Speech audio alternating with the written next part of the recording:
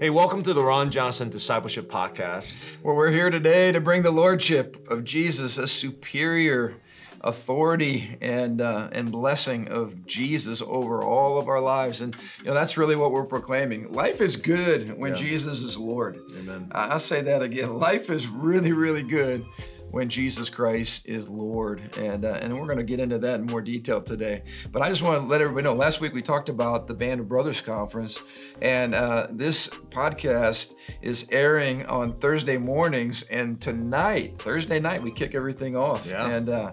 And it's going to be powerful. So I want to encourage anybody that might just still be listening, any man out there that's interested, we have nearly 500 men signed up for this event. It's going to be powerful. And just come on out and get equipped. You can still come out and we'll probably find a spot for you and get you registered even as late at the door. We'll make some way to make it happen. Yeah, come join the party. Just say, hey, I just saw the podcast this morning and blame Pastor Ron. I get blamed for everything. So. Hey, we're going to have great fellowship, powerful words, and a lot of good food. Amen. Like every year. It's going to be awesome. Yeah. Going to be awesome. Well, hey, last week I felt like it was a really important podcast. It's highlighting some of the concepts that we're dealing with here at Sunday morning at Living Stones. We're in a series called Modern Life. Jesus Confronts American Culture. And we've been talking about how the blessings of America, which come from a Judeo-Christian worldview, we have been the most blessed, most free, most prosperous nation in the history of the world. And of course, all of that is being attacked right now. And we're seeing kind of a soul sickness that has infected our nation. We're not as strong, we're not as healthy, we're not as vibrant, we're more divided than ever. And really, it's because there's a reason for that. It's because, as we shared last week, ideas do have consequence. Absolutely, yeah. And we are experiencing some of the repercussions of embracing a false ideology, turning our back on the Lord. And my concern right now is not so much the world. The world does that by nature. Right. The worldliness rejects God, rejects His wisdom. I'm dealing more with the church right now in making sure that we do not succumb to these modern seductions that have really come out of the blessings of God, which is the irony of it all. Yeah. It's not that we shook our fist, rejected God, and embraced paganism. No, we keep acting like we love God. Right. The problem is our hearts have really betrayed, and we got some idols of modern life in our heart. Well, you mentioned functional atheism. Can you explain that real quick? Sure. The difference between blatant atheism, Sure. Well, a great example is I mentioned sexual atheists, all right? So we have a pick and choose culture in America, and I share that comes out of the amazing options we have, choices we have. Yeah. It's devastating. It's a blessing when you can choose your career or your toothpaste. Yeah. It's devastating when you begin to pick and choose your faith. And so what we have now is we have Christians who are Christians in name only. They would say they love the Lord. They might come to church. They might go to Bible studies. But when it comes to practically living out their lives, they live as if God is unnecessary or as if He doesn't really exist because they don't need Him. They don't honor Him. They don't submit to Him. Yeah. They don't keep Him number one. They don't live in such a way, a faith-filled life where they're dependent upon God. Yeah. And the reason, this is the irony of it, the reason we're not dependent upon God is because we're so blessed. Yeah. We don't need to pray for healing. We go to the doctor. We don't need to ask the Lord to provide for our needs. We have a 401k. We have savings. Now, again, these are great things, but if they create a spirit of independence from God, then they become idolatrous. And so many people are living as functional atheists, or like I said, sexual atheism. There are large numbers of woke Christians, and I use that term ridiculously, like foolishly. Yeah, because you can't be more woke than God, yeah, right? more woke than God, Right. Who believe somehow now that sexual ethics, in other words, what the Bible teaches about sexuality, well, that's really not outdated, and we're more sophisticated now, and so we're not going to really embrace what the Bible clearly teaches about human sexuality or sexual sin. And so we become sexual atheists. Oh, we still love Jesus, at least that's what we say. Yeah. But we deny Him because we simply refuse to submit to His word. Yeah, that's good. And that's a big problem today. But that problem comes out of our blessing. Yeah, and we see this historically. I mean, let's just look at the history of the Israelites. I mean, after they into the promised land, Jericho, all that, the promises, the parting of the Red Sea and crazy miracles, they settled in the promised land and they got prosperous. And then when they got prosperous, they fell into corruption, idols, enemies invade, they cry out to God, and just that cycle over hundreds and hundreds and hundreds and hundreds of years. You know? And so the goal is not to say, hey, let's live in poverty and be cursed and not experience blessing so that we are spiritual. Right. Nobody wants to go that direction, and nor should we have to go that direction. What we should be saying is, Lord, help me live in the blessings you provided and use my freedom and use my prosperity to further the mission of the church. In other words, we got to stay mission focused, which is to live for the glory of God and live for the blessing of people. Yeah, the Lordship of Christ needs to be at the center of our prosperity, Absolutely. that dependence. And that to me is why Christ came, you know, the Holy Spirit, to help us not be impoverished, but take that prosperity for his purpose and for his kingdom. You know, Paul says, I'm a slave, you know, to Jesus Christ, you know, and he used that in the best way possible, that he's using everything he has for God's purpose. Absolutely. So he's free now because of Jesus, but his freedom is under the authority of Jesus Christ. So you're either going to be a slave to sin, the Bible says, or you're going to be a slave to righteousness. Those are our options. We're never truly autonomous. But see, this is what we talked about on Sunday. When you have freedom to make choices and you have the prosperity to fulfill the choices that you've made, all right, then what happens is we begin to worship choice, not the content of our choices. And so Americans today are pro-choice. In fact, if you want to promote yourself, you want to run for office, then you need to let people know that you support freedom, basically, that's unlimited.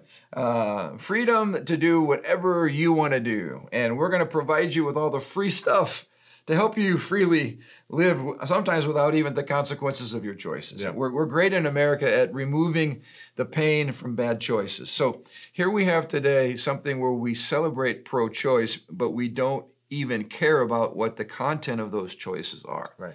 And so, for instance, we get excited that we can celebrate the taking of human life all the way up to 9 months of pregnancy in the most barbaric way possible.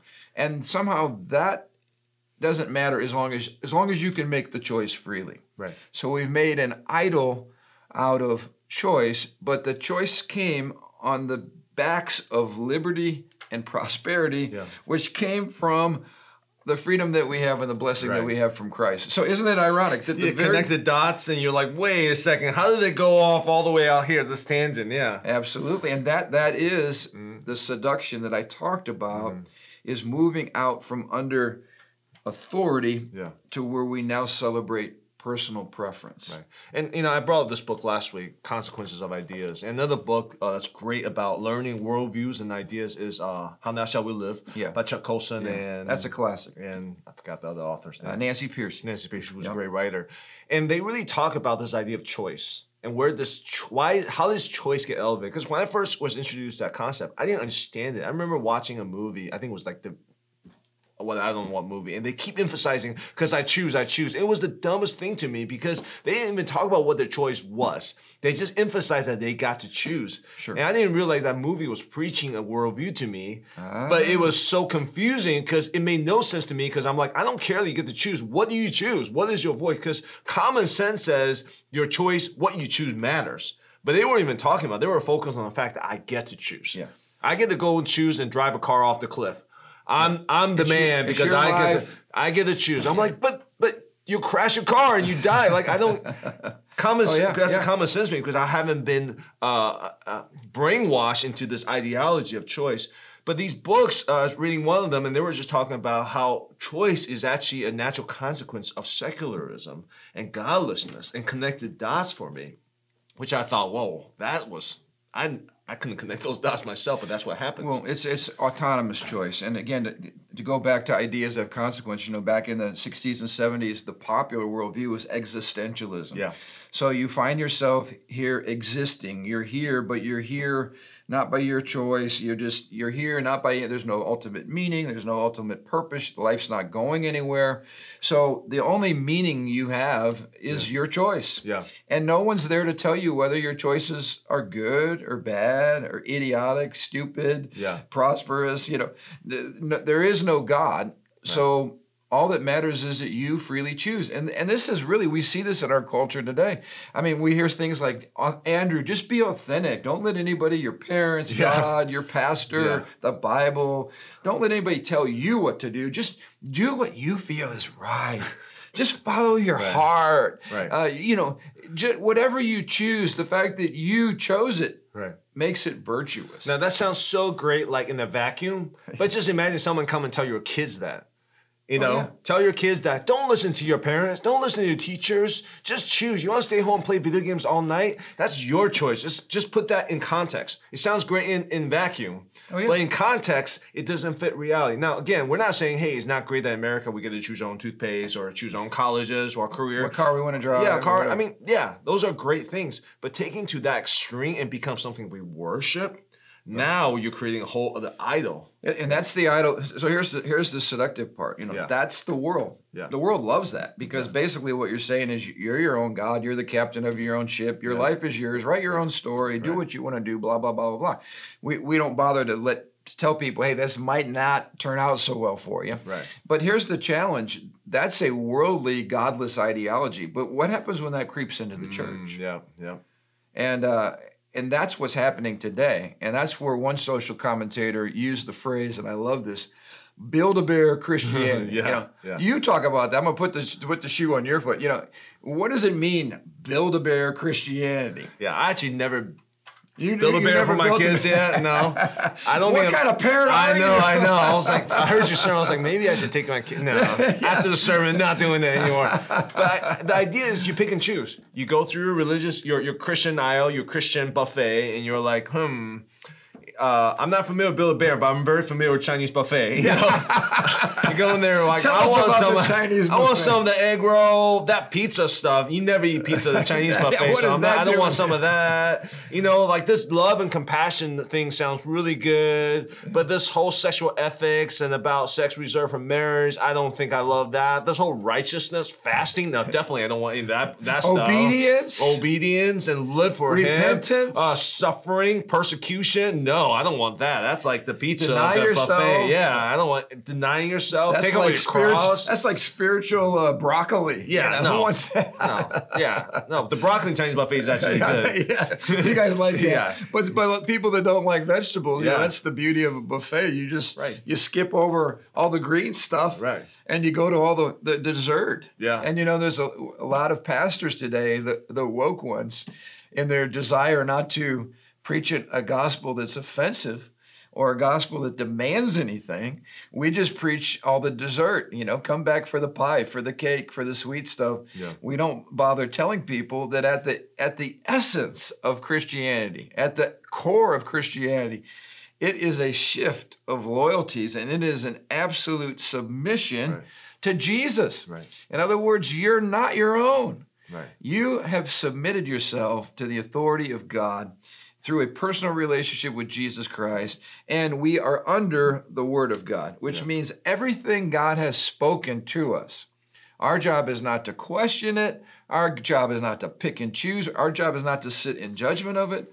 Our job, and here's a dirty word in the church in America, our job is to submit to the clear instruction of God over every part of our life. And that's what the discipleship journey is all about. That doesn't happen instantly. I mean, we say in our heart, yes, Lord, but then we fight that, yes, Lord, every day we wake up, right? But to say yes. Absolutely. And I think that disposition of your mind, because all this stuff we're talking about choosing, I mean, there's one word to describe it throughout history. It's called humanism. It's humanism. It's you call it what you want. You can put fancy terms. You can dress it up. It's humanism. You're worshiping. You can call it Marxism, utopianism. You can call it woke, whatever. Isms. It's humanism. You're putting man above God, and that's been happening since the Garden of Eden. Right. This is not novel. God creates this amazing, perfect environment, right, for them to flourish. Yeah. Because He loves them, and He says, except this one tree. Right. All these other trees, and we have no idea how many there were, but I'm sure God's incredibly creative. There's probably a superabundance of blessing and options. just don't do this. And as we were talking about, isn't it amazing? What do human beings do? Wherever God puts up a fence, we want to kick it down. Yeah. Wherever God says, do not enter, there's 1,000,000 doors where they're swung wide open. Yeah. One door, do not enter. We're the ones trying to get in. Yeah, and in fact, we're in a culture now, I was saying this earlier, we're in a culture now in which we have access to everything, all the things we enjoy. We go for the one thing that's taboo, and we kick the fence down.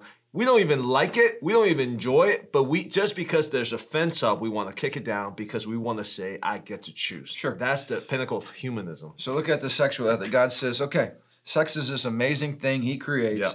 Yeah. It's so precious and so awesome. I want to guard it. I want to guard it within the confines of marriage covenant so that you share this experience with one other human being for the rest of your life. And if you do that, you're going to experience maximum sexual fulfillment and blessing. Mm-hmm. That is the truth. That's what all the social science data proves. Yeah. What do we do? Well, we don't want to wait till marriage. We're going to have sex outside of marriage. Oh, I don't want to have sex with just one person. I want to be free to have sex with whomever I want. Oh, I don't want to have sex with the opposite sex as God intended. I want to have sexual encounters with the same sex. Oh, I don't want to have sex with an adult whom I chose to marry. I want to have sex with children. Oh, I want to have sex with animals.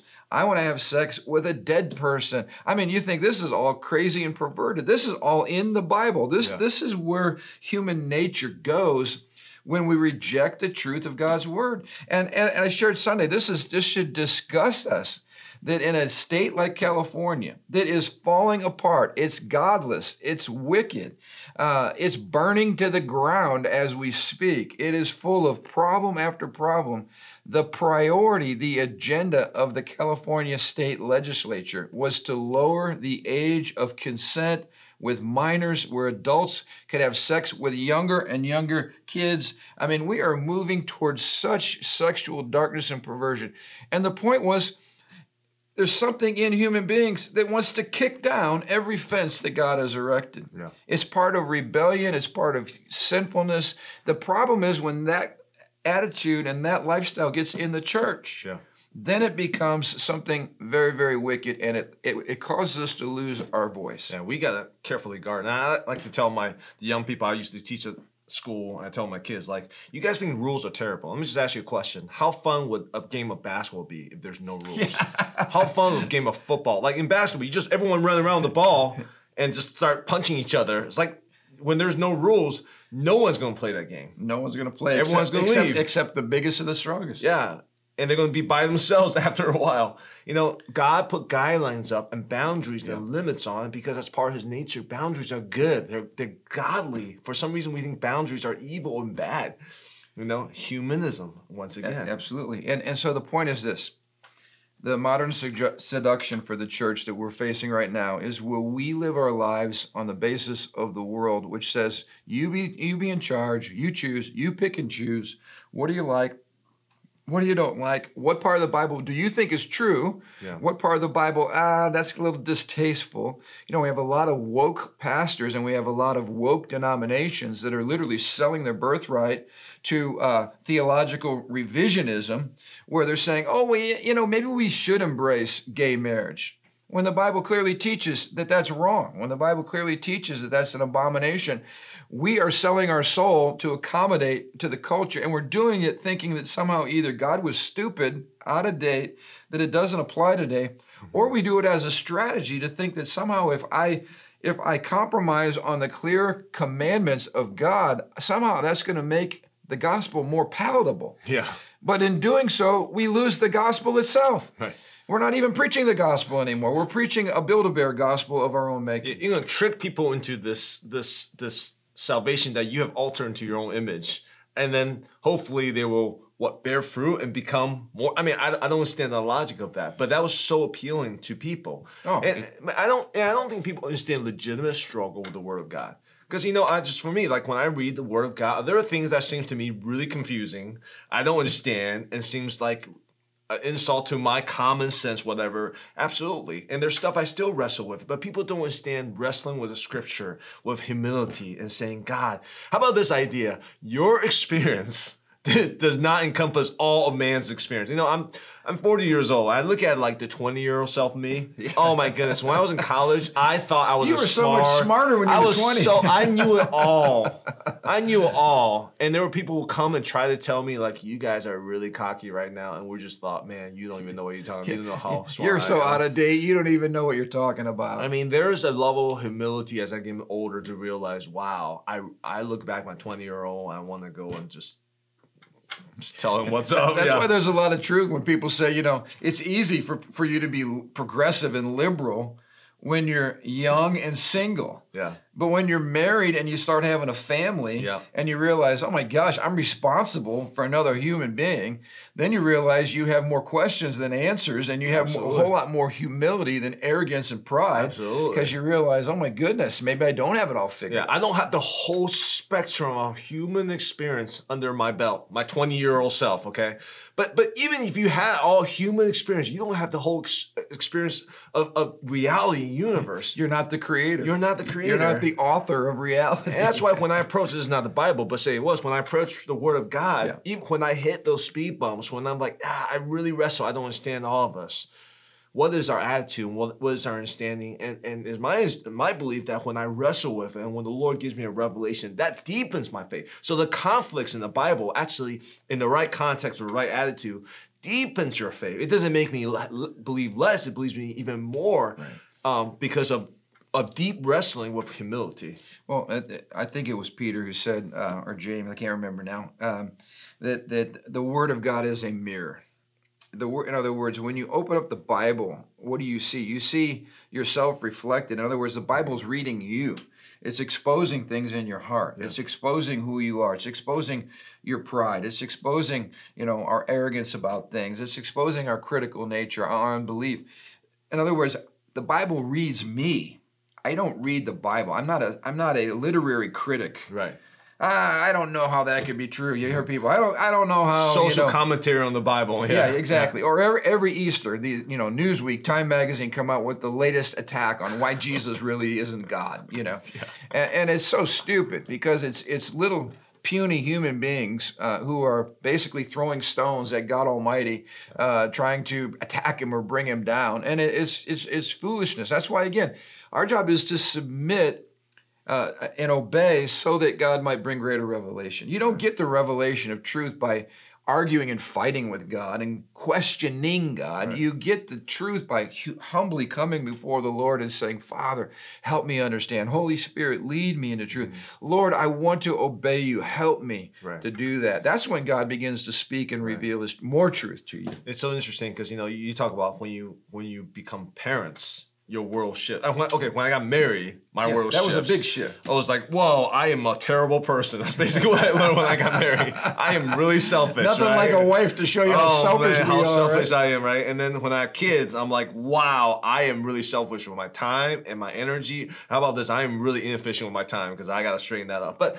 as I'm having kids and as my kids are getting a little older, it's interesting. They start to ask me questions based on their experience and context and worldview. Of course, when you're a 3 or 4-year-old, that's very limited. Right. And when they start questioning, trying to bigger, so why does my brother get to do that? I don't get to do that. Justice and justice and the issues, And in context though, their understanding, they seem so justified, and mom and dad seem so wrong. But based on their tiny bit of experience, even if I look at that situation, I'm like, even if I can explain the wisdom what I have, you wouldn't even understand it because your capacity is so small at 4-year-old, Well, how about, have you ever had the dinner struggles? Little Andrew, I want you to eat your vegetables. Yeah. Why? Because we know vegetables are good for kids. And here you got your little 3-year-old. Yeah. No, and they just sit there obstinate. They're gonna like rot and die in that chair before they open their mouth and put those peas in their mouth. And you, as an adult, are looking at them like, "What is your problem?" Here they're attacking your authority as a parent, like you don't know what's best for them. It's the same thing, only magnified a million times more. It's interesting. One time, my son asked me a question that was a little bit deep, but he had no capacity to truly understand the story, the reason why. So for experiment, I just actually talk to him like an adult. I just start explaining the nuances of this and this. I see the eyes glaze over. Using a vocabulary that he's going, I'm explaining as if I'm preaching a message. I'm actually talking to adults. Just, I'm like, you ask me a question, I'm going to go ahead and get an answer. And he's like, Okay. And he just like walks away, not asking that question again. And I'm just like, how much more we're like, God, why is this and this? And God's like, if I explain to you, I mean, it's almost like when he started, Job is questioning God, right? And God's like, do you know when when the dinosaur or whatever and started throwing this stuff, and Job was just like, I'll go back to my hole, bare my head because I'm really kind of done. And again, that is faith. That is the essence. We're talking to the church here. We're not talking to people who don't know God. That is what faith should look like. And I think people are missing. People think faith is, I read the Bible. Again, it's not the Bible, but if I read the Bible, I need to understand all of this. And it all need to make sense. I all need to fit in my head. That's faith. No, faith is when you're like a child, you go to your dad, and you're like, I don't know why that my sister got this and I didn't get it. Yes. But I trust you love me, and I trust you have my best interest in mind, and I'm going to follow you. Absolutely. That's faith. Absolutely. You know? And it's not a blind faith. It's not a faith that's not based on fact and reason. It's a faith that's based on incredible reason. There is a God. He has spoken. He talks. He reveals. We have his word. We have it in written form. We have the resurrection of Jesus from the dead.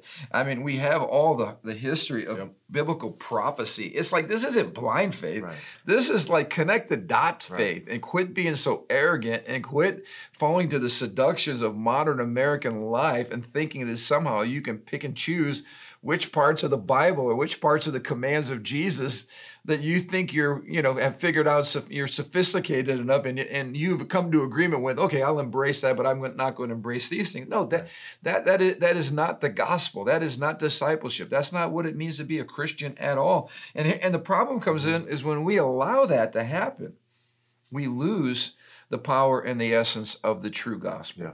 The church becomes no different than the world. And that's the sad thing. Why do people want to go to these liberal, progressive churches that embrace the social agenda of the world? Yeah. There's no difference there.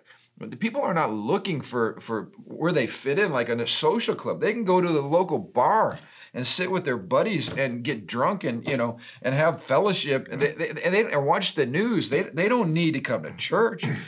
It's the power of the Holy Spirit. It's the truth of God's word. It's the transformation of the lives that we have. It's the demonstration of the glory and power of God to change people and to bring blessing. Right. That is the gospel. That is our hope. Right. And when we water that down through godless choices or exalting ourselves as the end all, the final chooser, instead of God, where God has spoken, he's already made some choices. Instead of submitting to those choices, there's so much at stake. And that's really what burns in my heart is we cannot lose the essence of the gospel. Absolutely. And we will if we fall back on a Build-A-Bear salad bar buffet approach to the Christianity. Yeah. That's not going to end well. No, that's good. And we talked about how, there's a degree of mystery.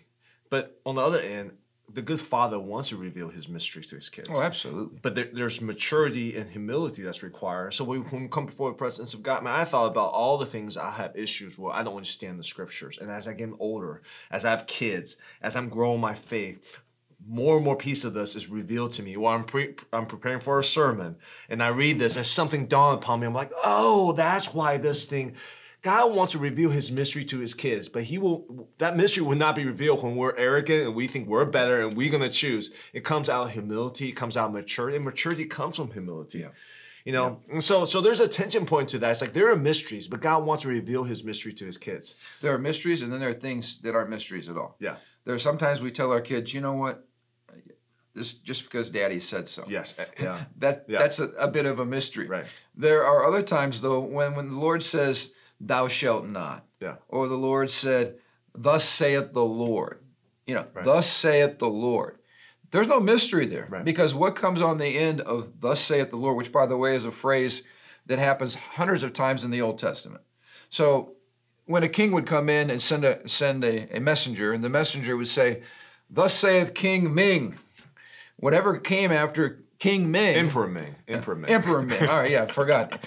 Emperor Ming of the dynasty of. All right, so whatever comes after that declaration, you're going like this. Yeah.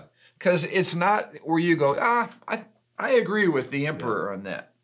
You don't have a choice. Yeah. Because the emperor is absolute authority. Right. And when that emperor makes a decree or an edict, that edict is binding. It is non-optional. It is true. And when God says, thus saith the Lord, through the prophets or through Jesus, he speaks through his son. Our job is to listen carefully, and then we have one response as followers of Jesus, and that's to obey. Yeah.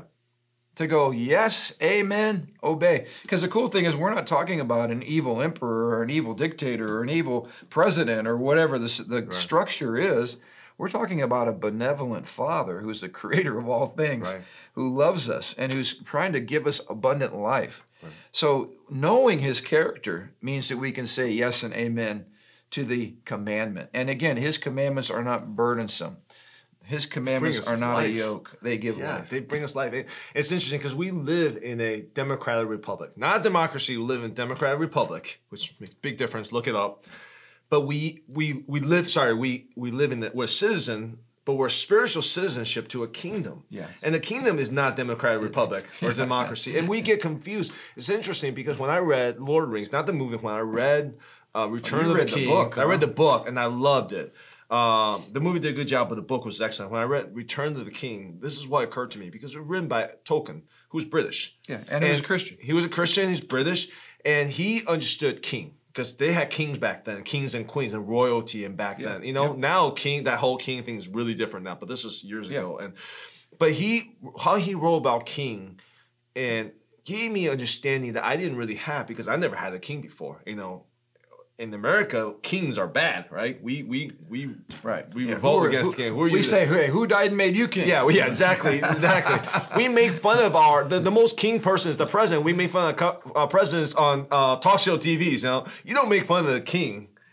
That's right. You lose your head. You lose your head, and that occurred to me is many Christians don't understand how to live in the kingdom because we're so used to live in a democratic republic. Right. We go to the Lord, hey, you didn't ask my opinion on this. Where's my vote on this? You know? Where's my approval on this, right? Yeah, you know? He's not asking in that situation, right? Because he knows better. He doesn't need to But ask. Jesus identified he's the King of Kings. He didn't have to use the king. He could be the benevolent president or the consultant or whatever. Nope. He identified himself as the king. King of Kings, Lord of Lords. And that's gives us one response. And that's submission. Now, I brought out a point on Sunday that I think is very instructive for all of us. Right now, there is a battle between freedom of choice and religious liberty. And some people don't connect the dots, but these are important dots to connect. When we were dealing, for instance, with the battle in our state over special rights, constitutional rights, civil liberties for LGBTQ folks, all right? As a Christian, when you look at what those letters all stand for, letter L, letter G, letter B, bisexual, T, transgender, you break down each of the letters, you will find that that's an advocacy for a lifestyle that God has already condemned. Every one of those forms of sexual expression, God has already said are wrong. God said that. They're in the Bible. He's spoken. The problem is when you embrace civil wrongs and you turn them into civil rights, moral wrongs, turn them into civil rights, what's at stake is religious liberty. Because as a Christian, no matter how woke that perspective is, I can never embrace it. Why can't I embrace it? Because God has spoken. The king has already decreed. Yeah. So now it becomes a matter of conscience. As a Christian, we are duty bound and conscience bound, which means there are certain things we can never compromise with. You know, on gay marriage, that's a non-negotiable for us. On the issue of life, non-negotiable. We are captives to our conscience. Yeah, it's not like it's even up to our choice. It's not our choice, but that is the problem. Because people will say, why can't you just be more tolerant? Why can't you accept me? Why can't you embrace this ideology? You must not love me. You're attacking me. You're a bigot. You hate me. None of those things are true. At the end of the day, I am duty bound to a higher authority. That's what it means to be a Christian. I don't get to make up the rules. I don't get to have Build-A-Bear sexuality. Or buffet-style sexuality. God has spoken. Thus saith the Lord. Our job is to remain duty-bound to our conscience before God, which is what is the essence of religious liberty. That's why religious liberty is hated. That's why people of faith are hated, because we cannot be manipulated, bribed. We will not compromise. We have a forehead of brass. At the same time, this does not mean we're mean-spirited, we're hateful. It simply means there are certain things in life that are non-negotiable. Why? Because God has spoken, because I'm a follower of Jesus Christ, because those things are not optional for me. They're off the table. And that's why our modern culture hates genuine followers of Jesus, because we will not cave on certain issues. And they view that as bigoted, hateful, and intolerant. Yeah, it's so interesting because you think about, like the baker who refused to bake a cake for a gay marriage with a florist. Like, what advantage would they derive from that decision outside their conscience, a clear conscience? And people say, "What's the big deal?" Yeah, It's and the only conclusion they come to is you're being hateful. I think all the hateful people, you truly are hateful, you will cave to all this stuff left and right. If you're truly hateful, and you're just trying to survive, and you don't really care about people, you don't care about God, you don't care about conscience. All the hateful people are survivalists. Sure. There is no allegiance. You make the choices that you make based on what you perceive to be the best choice for you. It's all selfish at the end of the day. Absolutely. And what's the most selfish decision? What's the most incentivizing decision? Is to cave into the pressures of court. Who wants to be sued all the way up to the Supreme Court? Go along to get along. Yeah. Then I can move along and secretly, it's all posturing in our. And I think people recognize it because authenticity is so valuable for the young people because they understand posturing. When you say, "Well, I endorse this person or this lifestyle," it's like you don't really know you endorse it. It's company endorse it. It's all posturing when they put billboards of stuff up. Why do I march in line with everybody? I don't want to lose my job. I don't want to lose the promotion. I don't want in this cancel culture. I don't want to be the next person canceled. So I'll just come up with some type of mental gymnastics. Here's the problem: to justify my ungodly choice while I try to call myself a Christian at the same time. And the contradiction is, if you truly value, if the secular culture truly value being true to yourself and true to be authentic to your whatever that means, why wouldn't they honor someone who has a conviction? They have no incentive whatsoever. They're not getting financial blessing or promotion. Who wants to be sued? Now that right there is a brilliant insight, because on the one hand, the world celebrates choice, but they won't celebrate that choice. Right. And the reason they don't celebrate that choice is because that choice isn't a free choice. It is a choice on the basis of you responding to the obligation, the duty to submit to a higher voice.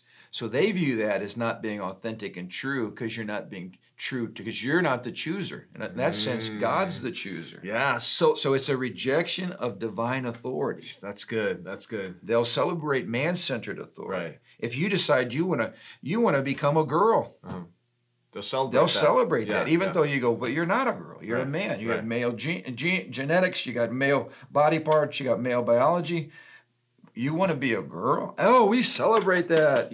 If you want to dress up like a woman and go read books to kids at a library, and you're all dressed up like a female, we'll celebrate that, no matter how bizarre and crazy that is. Yeah. But if you say that's wrong, or you say I cannot compromise on this issue because of a higher authority, you're not authentically choosing. Therefore, you're violating. Very interesting. Yeah, it's all rooted in rebellion against God. At the end of the day, that's the root of it. And that's why I think we need to understand this is not like, oh, let's have a round point discussion about this. This is a clash of worldviews.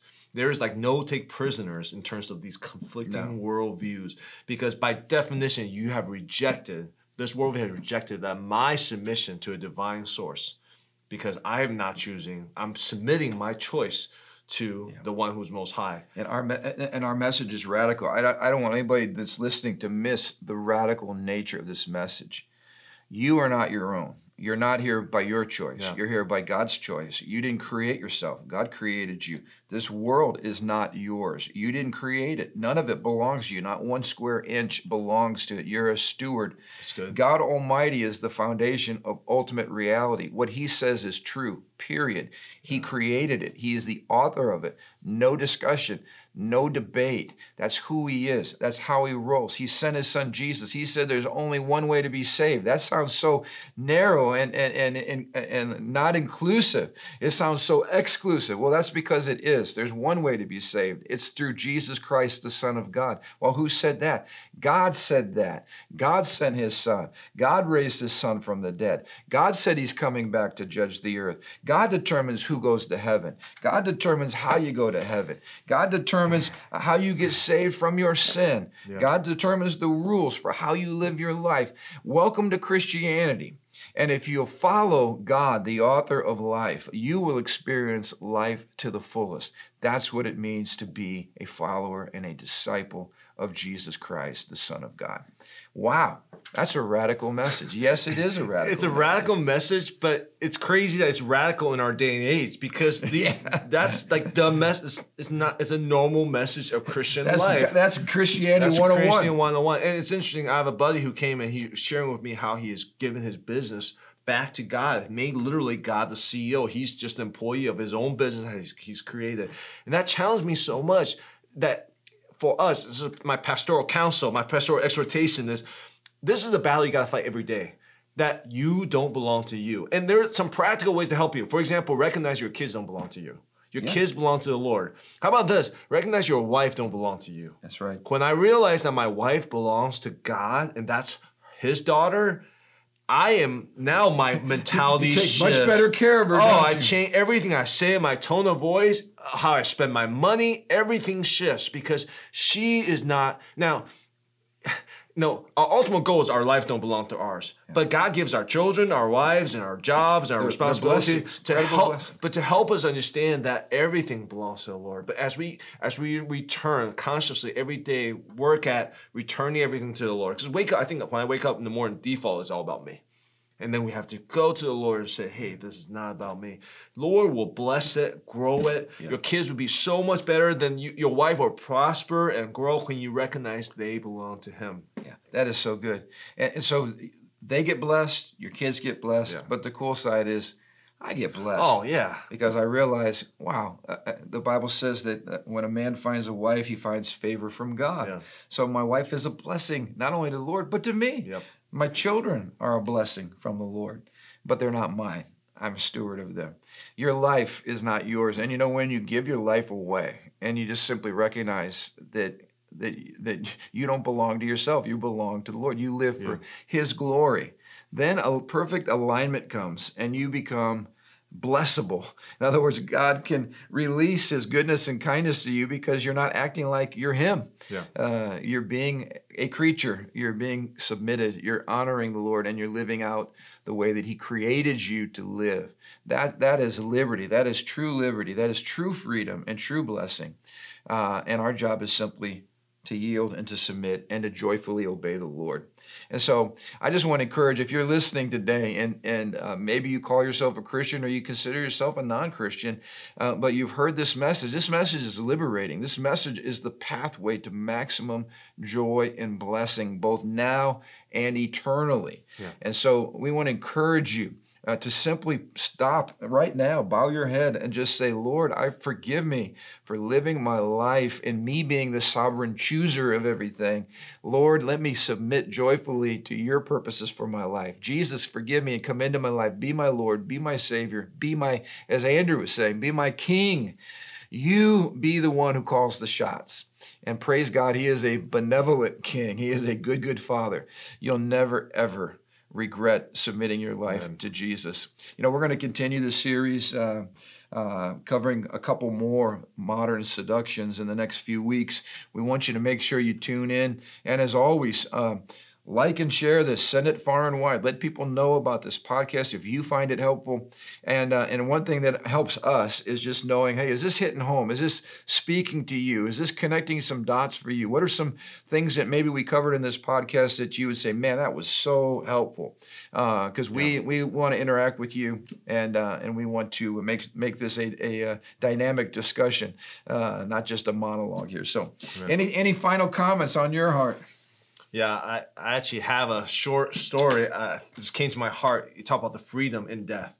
Chuck Colson wrote a book called Loving God. He mentioned this story. I forgot the people's name, but this story resonated with my heart. He talks about a Russian prisoner who was, I guess, during the Cold War or whatever. He was in prison for the wrong. He was innocent, but he was in prison, and he basically he was a doctor, so that everyone treated him a little nicer because even the guards need a doctor. Right. So. But he would see corruption all around him, but he wouldn't say anything. He would see these guards, or there would be gangs in the prison that would just take people's food, and he wouldn't say anything because he's all about survival. But one day he couldn't handle it. He was a Christian. He saw injustice and he lost it. He just went to the guards. He reported the bad guys, and the guards thought he was crazy because he basically signed his own death sentence. Right. So after he did that, for the next couple of days, he just kept looking over his shoulder, thinking, when are these guys going to attack him? Because he ratted them out. Yeah. But then it dawned upon him. He says, "Wait a second, I'm dead anyway. He's in prison right now. I'm dead anyway. Why don't I just do everything I ever wanted to do and just live out this just life and just tell all the injustice, report to the guards, and just do whatever I want? I'm dead anyways." And he just talked about how free he felt. Even in prison. He was in prison. But he wondered how he felt more free than he ever felt. And the people in the whole world. I just think about in our free world, modern world, how many people feel they're free, but they're enslaved by sins and desires and money and bad relationship and by their jobs, and they just feel so imprisoned. And here's one guy, because he already counted himself dead, he felt so free. And there was one night, there was another prisoner who was super dead, like sick, right, and whatever. And he started healing him and taking care of him. And he started sharing his testimony and sharing the gospel. And the next day, this young man who was sick woke up and he saw this doctor who was treating him was murdered that night. Oh. But that's how this guy became an author. The young sick person came out of prison and shared his story with the world. Wow. I remember reading that story and just be like, wow. That's what true freedom is. When you have truly died to yourself for Christ's cause, you don't care what social media says about you. You don't care about what God. If you want Jesus, if you want to truly live, you need to die. That's good. There is such wisdom to that we read it, we're like, that's a cool thing to say. But this doctor in prison understood the power of laying your life down, calling Lord, Jesus your Lord. And he felt, for those short days he felt more free than the millionaires and billionaires in our modern America could feel in a lifetime. And Jesus said, don't fear those who have the power to destroy your physical body, but fear the one who has the power, basically, to damn your soul to an eternal separation the Bible calls hell. That's the one we should be fearing. Yeah. God Almighty, not just this life in prison or whatever, as he was murdered, but he experienced in giving his life away the true freedom, not just now. Yeah. In the world, but in the life to come. Yeah.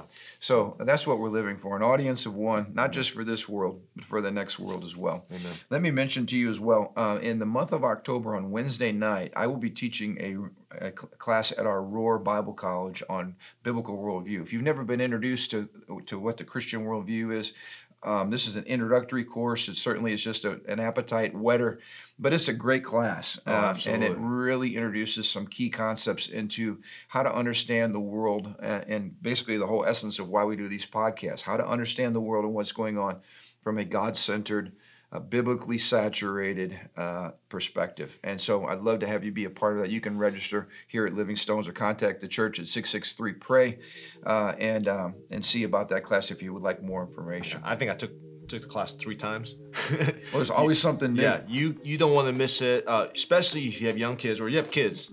I mean, in our world today, you have to understand all the messaging. After you take the worldview class, every time you watch a TV show, you watch a movie or commercial, or you just be able a tagline for you just like, oh, that's from this worldview. Oh, this is from this. What is the message they're preaching right now? Rene Rousseau gave that message. It's so great. It just helps you unlock the messages of our world today. And I encourage you, in our world today as a Christian, you have to understand this. Yeah, amen. That's a good plug. I appreciate that. Hey, we love you guys. Have an amazing week. And again, share the good news far and wide. It really is the greatest life possible, living under the Lordship of Jesus Christ. Bless you guys.